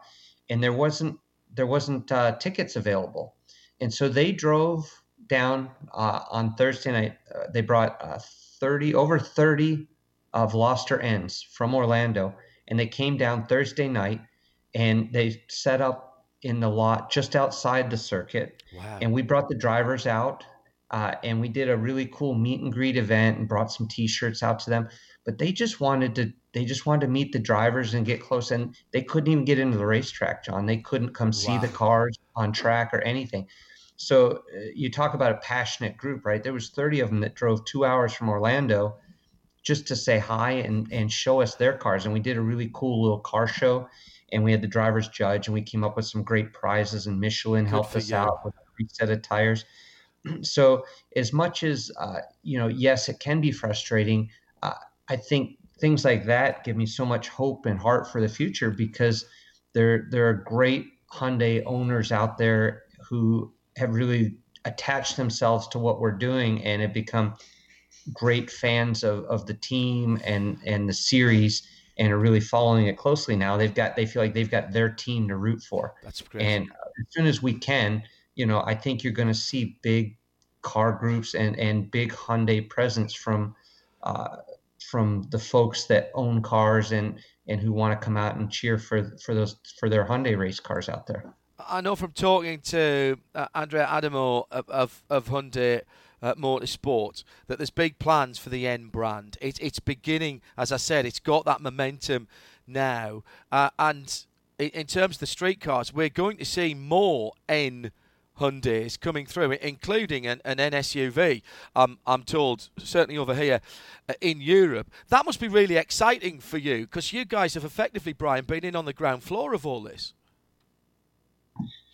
No, it's been incredible. And, the i30N and then the Veloster N have been the first two N models.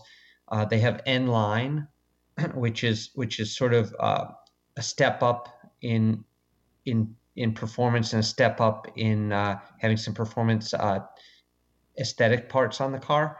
And then you have N, which is the full-on performance brand. They're saying in the next few years we're going to see 9 N line and N products coming out, and that's really great because, like we talked about, N is going to be on the racetrack. So the more cars they have out, the more interesting possibilities that opens up for the future for different classes, maybe different types of cars that people hadn't seen yet out on a racetrack from Hyundai. I'll finish off in offering the congratulations again for a brilliant season, but asking a question that a number of people on Twitter, both on IMSA Radio and here at Midweek Motorsport, have asked. What does the N stand for, Brian? That's a good question. We get asked that a lot.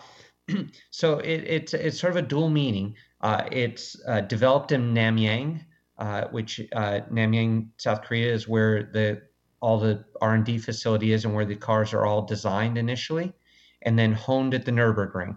And those N cars are designed in Namyang, but then they all go to the Nürburgring and they're tested extensively at the Nürburgring before they are put into production. And the cars are described as an everyday race car. It's It's built like a race car, but you can drive it on the street every day, and that's what the N is all about. Well, if anybody's listening to our real world road test of the i30N performance fastback that we took to Spa, you will know that the exhaust note is very, very evocative indeed. I felt like I was driving a Group N or a Group A rally car from back in the day. Brian Herter, congratulations.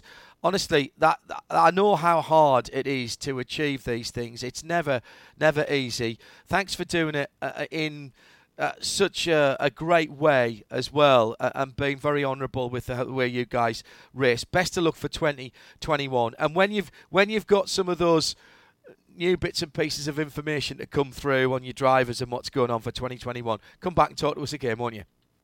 We'd love to, John. And just want to say, thanks to you and the team over there. I think this year, with people not being able to travel and go to the races, you've played a more important role than ever in continuing to bring, sort of the racing action into people's lives and into people's homes. And we appreciate what you do for us. So thank you. I've got to say, you make our job very, very easy with the excitement that you bring. Brian Herter, Autosport Hyundai. Brilliant season 2020. Let's look forward to 2021. Cheers, man. Bye-bye. It's time for this.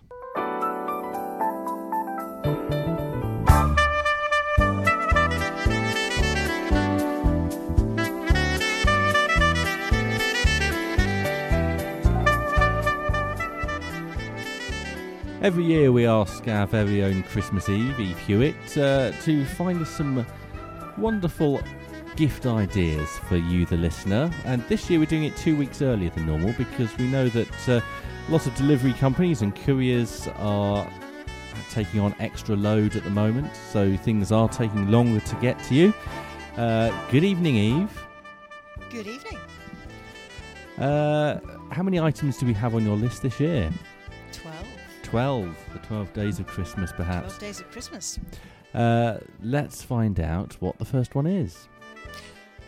Our very good friend, the very talented Drew Gibson, has once again produced the calendar of all calendars. That's available for pre-order now from drew-gibson.co.uk, priced at £45. And number two? Number two, this reminded me of some old Radio Le Mans jingles, which the very old amongst us will remember, which was the Castrol Oil jingle. These are available from... This is a coaster, actually. It's a Castrol Oil can aged coaster, which is available from meandmycar.co.uk. I think it's available from some other outlets as well, but that's where I spotted it, and those are great. I think those are fab for anybody's she shed or man cave. Item number three. Number three, because who doesn't love socks at Christmas?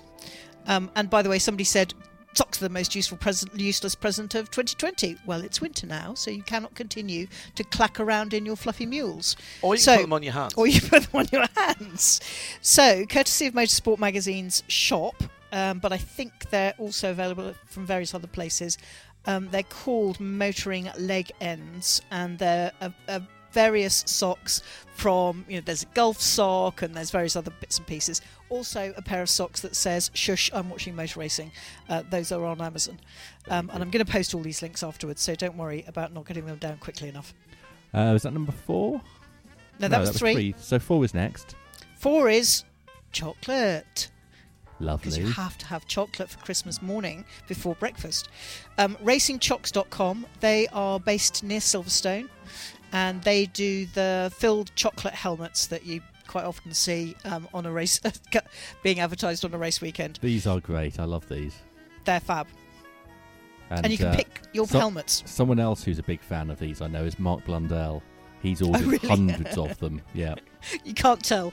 Anyway, moving on. Go on. Number 5. Sorry. Stop giggling. We don't have time me. for this. That was me. Right. Books for Christmas. Pete Lyon's very excellent Shadow. And David Tremaine's fabulous Jock and Rint. If you order these from Evro before the 11th of December, you can have a 40% discount by using the code EVRO40. Ooh. I had a huge crush on Jochen Rindt when I was a little girl. But that aside, they're both fabulous books, and I think John's done interviews with both of those authors. And on does that this show. apply for either book, or do you have to buy both together? No, that applies for them either. I tested it this afternoon. Excellent. Number 7, Motorsport Magazine subscription. I love this magazine. I continue to love it. Their shop's fabulous, and we love working with them. And later this week or early next, I will have a very special listener subscription offer. I'm just waiting for that to come through from them. So rather than rush them, I said, let me have it when you have it, and then I'll make sure everybody else gets it. Number 8. Duke Video.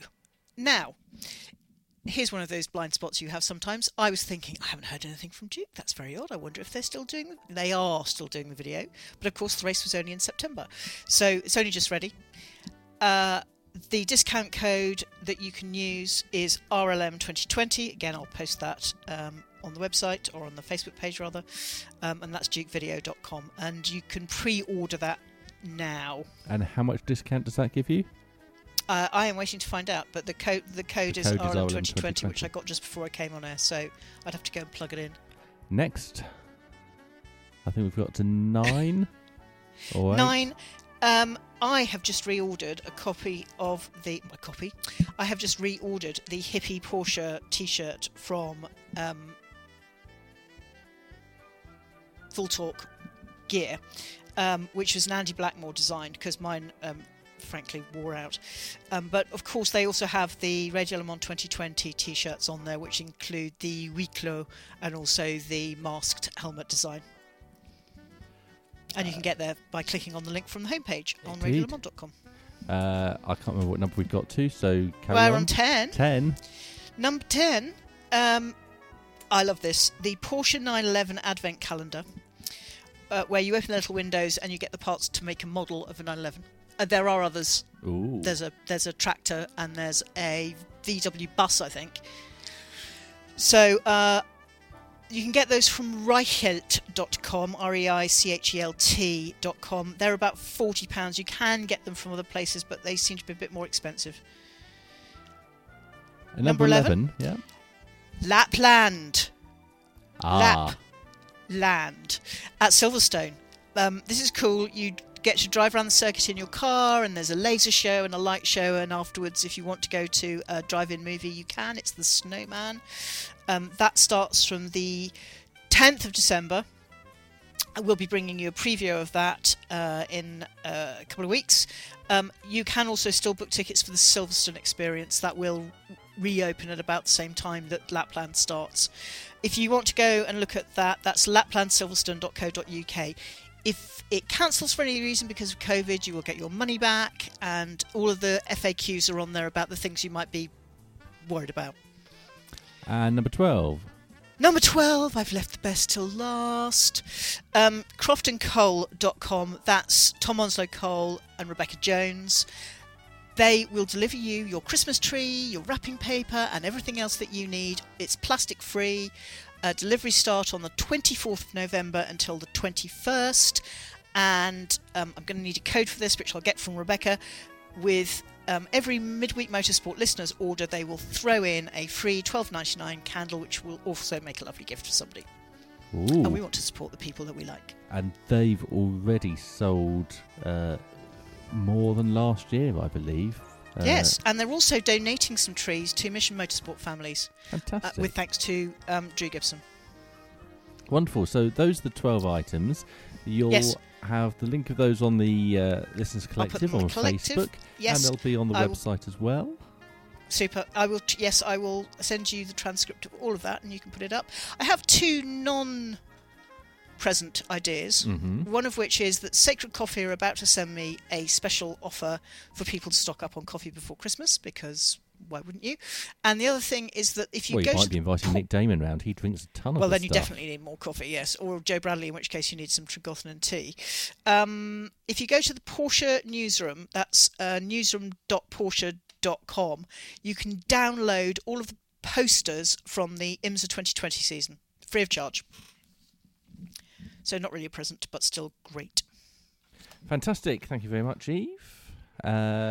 and we'll do this again next year. We will undoubtedly do it again next year, and you have no idea about how much work goes into that. And thank you to everybody who's been involved in that. Just a few ideas, and remember, the vast majority of those people are people who support us here at Radio Show Limited. We're on Stars on 45, Midweek Motorsport Series 15, Episode 45. Can I promote some more? Promote some more seasonal things. Of course, you may. Yes, because December is traditionally time for our Man of the Year show. I think we have to say Person of the Year now. Person of the Year, and also End of includes season. Things of the Year. Can we just say End of season show? End of season show. So on December the 2nd on Midweek Motorsport, we'll be asking all of our team to nominate the people they want to win in each category.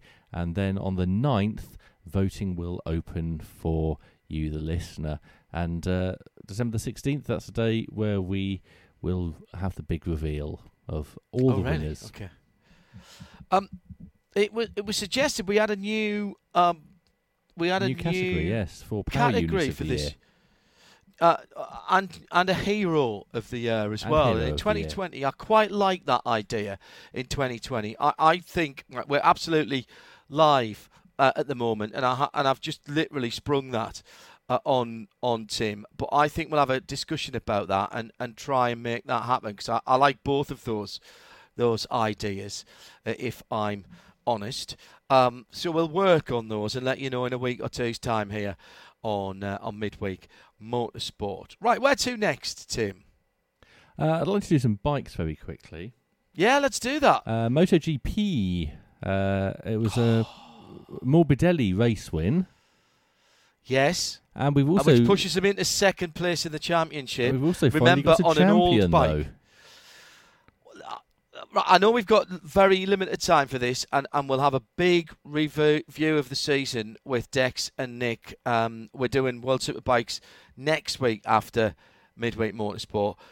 Franco Morbidelli on an old bike, remember, on a 19 bike, not a 20 bike, won the race at the weekend. Very interesting how the old bike is in some ways worked better than the new bike. But I think we talked about it last week. Joan Mir, Team Suzuki X-Star, world champion, still the chance for them to have first and second in the championship as well. Davide Brivio, I am so pleased for him as the team manager. Just absolutely extraordinary. The smallest factory, the smallest budget, no satellite team. All right, it's a year without the big star, without Marc Marquez. And I know it's been a weird season, but frankly, it's been great. We've still got the absolutely mouth-watering prospect of bikes, MotoGP bikes, at the circuit of the Algarve at Portimao to come to settle who's second. Extraordinary stuff. In terms of Moto 2 at the weekend, Enea Bastianini, 14 points ahead of Sam Lowes, who rode very, very injured at the weekend to get a couple of points. Fantastically brilliant. Then another 4 points back, Luca Marini. So that's still to be sorted out. Actually, if I scroll down a bit, I should be able to tell you. Bezecchi's not out of it either. No, not quite, because he's on 171. In Moto 3, Albert Arenas strengthened his hold on the championship. Ayagura in second. Tony Arbolino is unfortunately... Oh, no, he's not quite out of it yet.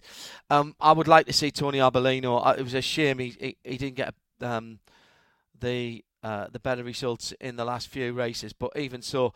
So still all to play for as they go to the final round, but Suzuki are world champions. And by the way, whoever paid for the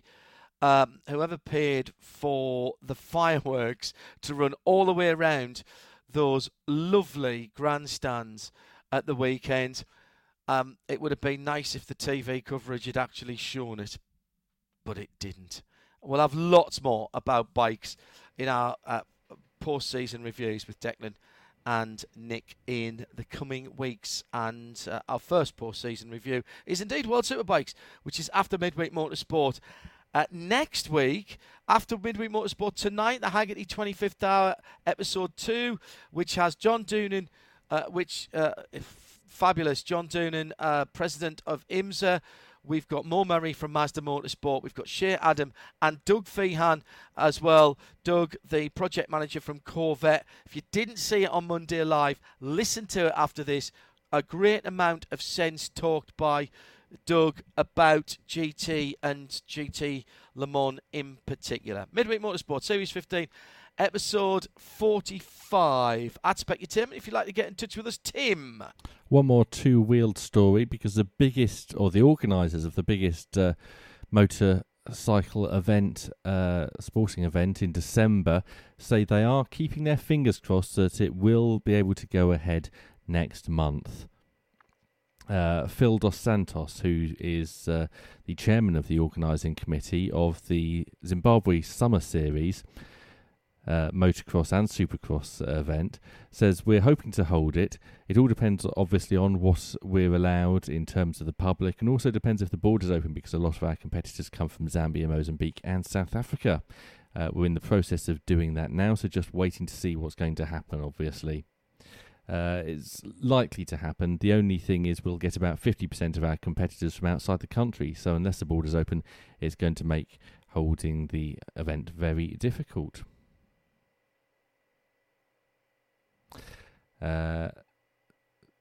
National championships in Zimbabwe have all been postponed until next year. Delighted to say that joining us after a phenomenally successful IMSA season for Acura with DPI and the GT Daytona victories, the man at the head of HPD, its president, Ted Klaus. Well, first of all, Ted, got to say, congratulations. That was a very good 2020 for you. Thank you so much, John. It is a bit of a relief, and then washed over with a sense of total satisfaction. So thank you. 2020 looked like it was going to be a difficult year after the first couple of races. Was there a time when you wondered whether we would get a full IMSA season in? Yeah, I think there was a time this whole year you didn't feel like you were on solid ground. And I think especially for the racing community and for people who are used to taking kind of uncertainty and turn it on its head and figure out a plan, I think it made us especially anxious, kind of going from week to week. Unprecedented that a manufacturer has had 2 championship wins in 2 separate classes in IMSA, both with effectively customer teams, although in fairness, Penske clearly very closely linked to HPD.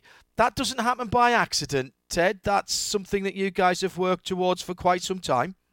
Yeah, it's important for the listeners to understand the arc of this achievement probably goes back 5 years. You know, certainly for GT Daytona, it started when we were developing the NSX itself. You know, the rebirth of precision crafted performance, and actually the championship winning GTD car is actually an Evo. So even though we won in the first year, we actually, without needing to, made an Evo to make the car easier to drive, especially for the not just for the pros, but for the AMs that get in that car. And so Trent Hinman in 2019, part of the Drivers' Championship, and then Matt McMurray this year in 2020, coming across from LMP2. So, you know, congrats to those drivers for earning it, and also congrats to our team for making the NSX GT3 Evo kind of easy to extract the maximum performance. And of course, success breeds success. I'm hearing No off-season, by the way, we should say. No off-season whatsoever. 2021's already started. I'll come to DPI in a moment, which absolutely underlines that. But I'm already hearing from the Sebring paddock of GTD teams pretty much lining up to get their hands on an NSX for 2021. Now, clearly there are some in circulation, but maybe, 5-6 cars in GTD for the full season next year in the IMSA WeatherTech Championship. You confident that HPD can support those customers, Ted? Yeah, we'll see. We'll see how many customers step forward and want to align their futures with us. But as you said, John, it's going to be more cars than this year. This year we supported the 2 Meyer-Shank cars as well as 1 Gradient car in the Sprint Series. So we're going to have an increase. That would be delightful to have that increase. And yes, I'm confident we'll support them. That's kind of the secret sauce of HPD and Acura Motorsports is you get direct access to championship caliber technology and the race team, which supports them. And we have a very simple model. We want to win. Therefore, since we're not the race team, right, we're supporting them, whether that's Gradient or Meyer-Shank. We just have a constant conversation. How can we help you win? How can we help you go faster?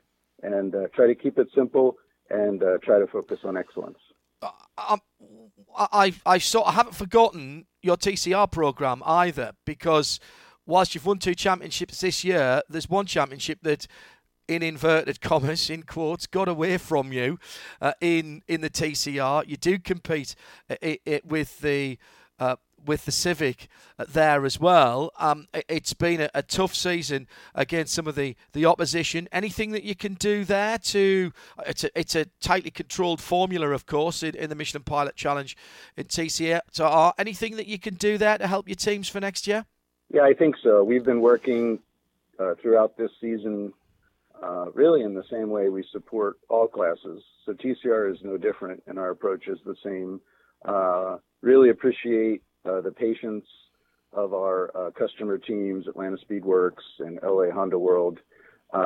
Appreciate that IMSA themselves, we've been having conversations. How do we adjust the TCR formula in terms of getting back to the roots, that it really should be a place to have people start their sports car careers? So if you looked at our teams, we were trying to pair, I don't think Ryan Eversley wants me to call him a Grizzly veteran, but a rather wily, let's call Ryan the wily veteran, and paired him together with Ryan, or with Taylor Hagler, who came up from the TCA. So I think if we can get back to the formula of TCR and the spirit of TCR, working together with IMSA and our partner teams. And then we have had a challenge because our particular car appears to be, not the only one, but appears to be a little bit harder on tires. Yeah. So that's a discussion we've been having with our partner Michelin. And so, yeah, I really appreciate our customer teams hanging in there with the Civic TCR. It's a great car, and we are focused on making that a championship caliber program next year again.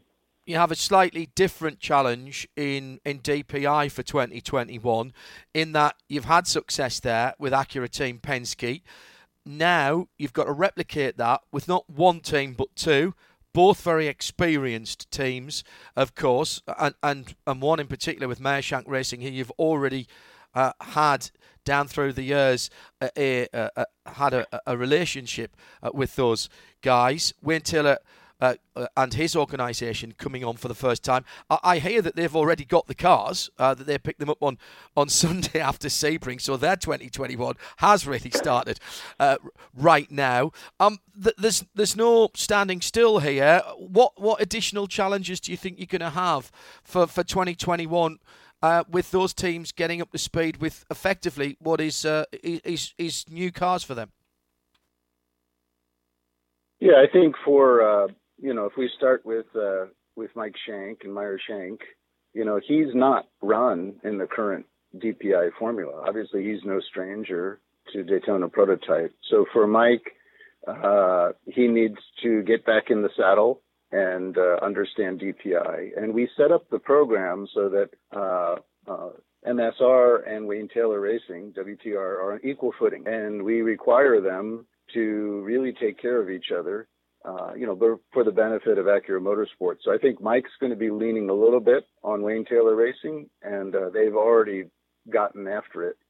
Like you said, we're already transferring the cars. They're communicating with each other. But then we're also looking for diversity of thought. And if you roll back all the way to the era when we were in ALMS, we actually had 3 different teams, each with a one-car effort. So we're rolling it back to that kind of heritage, looking to earn it a little bit more with some teams that have been there really since the birth of IMSA, if you will. Sorry, I guess I've got this grizzly veteran thing in my mind. Sorry, you certainly have now, yeah. If somebody else came along, Ted, and wanted a DPI, it's my understanding that those 2 teams we've mentioned have got 2 chassis each, although they're only going to run one, as far as we know, one each. Is there the desire, the capability? Are there any other chassis in existence, or would you have to go back to first principles and construct new, or have new tubs constructed if somebody else, another customer, came along? And would you entertain another customer for 2021 or beyond? Yeah, we've been pretty clear, and we've tried to be clear that we're really this effort with Wayne Taylor and Mike Shank, that fills up our cup now. Got you. And you also have to remember that HPD not only takes care of our partner teams in IMSA, we've got very demanding partner teams across on the IndyCar paddock. So with both series really going to new and challenging formulas in the future, starting in 23, we are not looking to support any additional DPI programs at this time. And I think that makes perfect sense as well, given the wonderful representation you've had in the past and the success that you've had in the past. You mentioned 2023 and what we called for such a long time DPI 2.0, LMDH, it may well be called, or it might be called something else entirely. 2 years in motor racing, 2 years in the automotive industry, Ted, not a very long way away. How, if at all, has the current situation affected the new formula in 2023? And what is Acura, Honda's idea about that? Is that something you would still like to be involved with? Yes, I'm. HPD is on the record saying that we now have the rules, and we are, actively investigating. What does it take for us, both on the technical side, with partner teams, and also on the business side? So we've said that we have an optimistic, positive outlook on the future, and Acura Motorsports wants to be racing in IMSA for overall championship victories in North America. There's clearly kind of a hole in our resume, and it's the Daytona 24 and the Sebring 12 hours. Not that we have never won at Sebring, which we have as HPD, but those are the jewel programs, and we've got to get back and achieve them. So anyway, the simple formula for us is let's continue to earn it in 21 and 22 with our new partner teams. And behind the scenes, we are putting significant effort to prepare for the future, and we look forward to announcing that in the future together with our partners. Given that, does it help you, obviously very North American focused with what you do at HPD, but does it help you that new top class of prototype is going to be a global formula, and therefore Honda as a global brand, Acura perhaps even with other territories, could get involved, and then you could look at things like Le Mans, whatever World Championship is going on. Does that help your case in saying we'd really like to do whatever this new formula is called? Yes. So unfortunately, John, as you say, having a global program actually doesn't help us, and that doesn't mean we aren't excited about it. And if you look at the NSX as an example, we race the NSX as an Acura branded product in North America, but we race it as a Honda product in the global series.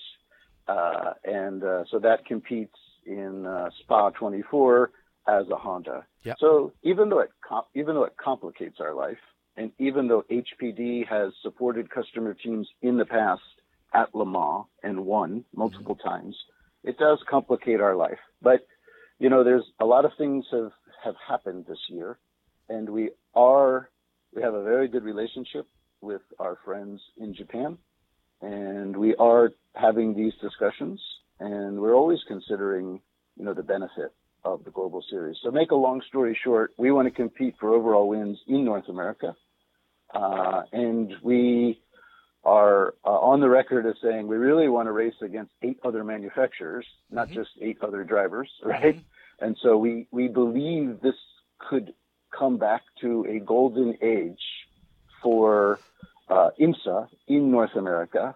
And then we are up for the challenge to talk to our friends in Japan, and we have to help them understand the benefit for Honda globally to be at Le Mans and in these global stages, because we've kind of focused on F1 and MotoGP for our pinnacle global stages, but maybe we can have a different approach in the future. And on a global stage that also, of course, is subject to the vagaries of everything that's happening at the moment, which we all understand. Turning back to IMSA then, and we'll finish off with a couple of thoughts about 2021. You haven't been involved in GT Le Mans. That's a class that you haven't been represented in. That class is clearly under pressure at the moment. Everybody understands that. Would you support a bringing together of the GT classes so that some form of GT3 or GT3 Plus and some form of GTLM BOP or some kind of convergence, if you will, could race in IMSA, and should IMSA be taking the lead on something like that in terms of a platform for GT manufacturers? Yeah, I think we have shared our opinion with IMSA, and I do believe IMSA is going to take the lead on that. I have a lot of confidence in IMSA. They're looking ahead. They're trying to get ahead of it. Specifically for the GT class, the global GT3 viewpoint, we believe that DPI, that should be all-in professional drivers. We don't begrudge those that want to put full pro combinations together in the GT class, but we want to make sure that we focus our GT3 program on supporting customer teams and on supporting the ecosystem of having amateur drivers reach that next level in their career. And so the one thing I would be looking for, similar to DPI 2.0 being a global series in the future, is if you could take the current NSX GT3 Evo and give the Pro-Am class a chance to go and compete globally, I think that would be tremendous. And so that would be a huge carrot. And so how do you keep separate kind of the Pro-Am and the Pro-Pro, but keep the underlying platform and formula, highly common? So the big issue with GTLM today is it's just very, very specialized and therefore very, very expensive. And that kind of doesn't fit when you have a class above it that maybe is no more money and you can go for the overall wins. So I think IMSA understands those pressures, and I think they're going to have a formula that makes it work going forward. Let's finish off with a bit of positivity about 2021. Nobody, I think, listening to this show will think that we're just going to switch the lights back on and everything goes back to quote-unquote normal again. There's still going to be some challenges for 2021, but are you excited? Are you invigorated still about 2021 and the new IMSA season? And let's be honest, it's 8.5 weeks to the Raw now. Sorry about that, to remind you about that, Ted. I am so excited, and I'm always excited about the way the racing community, even though it might look like it's the same formula, even for those teams that it is the same formula, there's a new challenge. And the thing that I love about racing is it has an absolute winner and an absolute loser every week, and you get to reset. And so we are taking on these new challenges, new customer teams with GTD, new customer teams with DPI, and the challenge of TCR. And it all starts anew, and you're 1 year smarter, 1 year more wise, and you can avoid making those same mistakes. So, yeah, everything starts anew, and like you say, it's already started, and it's coming fast. So, unfortunately, it's a big shout-out to all our partner teams because they're going to be wrenching over the holidays, and same thing for our HPD people. There's going to be a lot of work over the holidays, and I don't know. I think we have a lot to be thankful for. So as we come into Thanksgiving, big appreciation to IMSA, to you, John, and the whole staff. And we got 2020 in the books, and we did it right, and we're looking ahead to 21. I love your tagline, less talk, more drive. You could add less talk, more drive, and always moving forward, always racing, always learning to that as well. Ted, thank you very much for joining us. Congrats again on a wonderful, wonderful set of achievements in 2020, and best of luck for you and all the teams, all your partner teams for 2021. Thank you. Thank you, John. Tomorrow night on RS1 at 8 p.m, it's time for the Toro Radio Show, and this week they're joined by British GT driver Angus Fender to talk about his season and how he's filling his time over the winter, presumably on the simulator quite a lot. Also news of the 2020 Assetto Corsa DLC, which adds Imola to the game for the first time. Great to hear what Klaus was saying there. Don't forget a chance for you to hear again our Haggerty 25th Hour. Very interesting and very similar comments on Monday by Doug Feehan from Corvette Racing. Worth a listen. That comes next. We started with some breaking news about brakes. Here's some breaking news that has just come out of Indianapolis. Following a successful debut in the IMSA WeatherTech Sports Car Championship, we will welcome back Era Motorsport to the series in 2021 to contest the Rolex 24 at Daytona in the LMP2 class. Kyle Tilley and co-driver Dwight Merriman will be joined by Ryan Dalziel and Paul-Loup Chatin. That is a pretty solid lineup, and a number of people have been sort of hinting that this might happen. Ryan Dalziel says, I'm absolutely ecstatic about joining Era Motorsport. Really impressed watching their first IMSA season in 2020.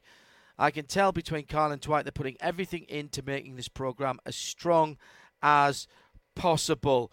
And don't forget, Paul-Loup Chatin, well, I mean, you would say, Tim, really, he was the poster boy for the ELMS, came up through the prototype challenge cars effectively and has 2 championships in ELMS, I think. Yes. Yes, in the LMP2 class he's got 2. I don't know if he got any others, but I think he got 2 PC LMP2 category titles as well. Yeah, absolutely. So Era Motorsport, and he's only then 29. He is only 29. First to sign up, or at least one of the first people we're talking about Daytona 2021. Thanks to all of our guests this evening and to the responsible adult for the Christmas presents, and that will be all those links will be tweeted on the Radio Show Limited Listeners Collective, and you'll hear that again. We'll break that out for you as well. Coming up next, the Haggerty 25th Hours, but there's no time to explain because the llama is off to catch up with MasterChef Professional. This program is a Radio Show Limited production. Tell your friends there's more at radiolemans.com.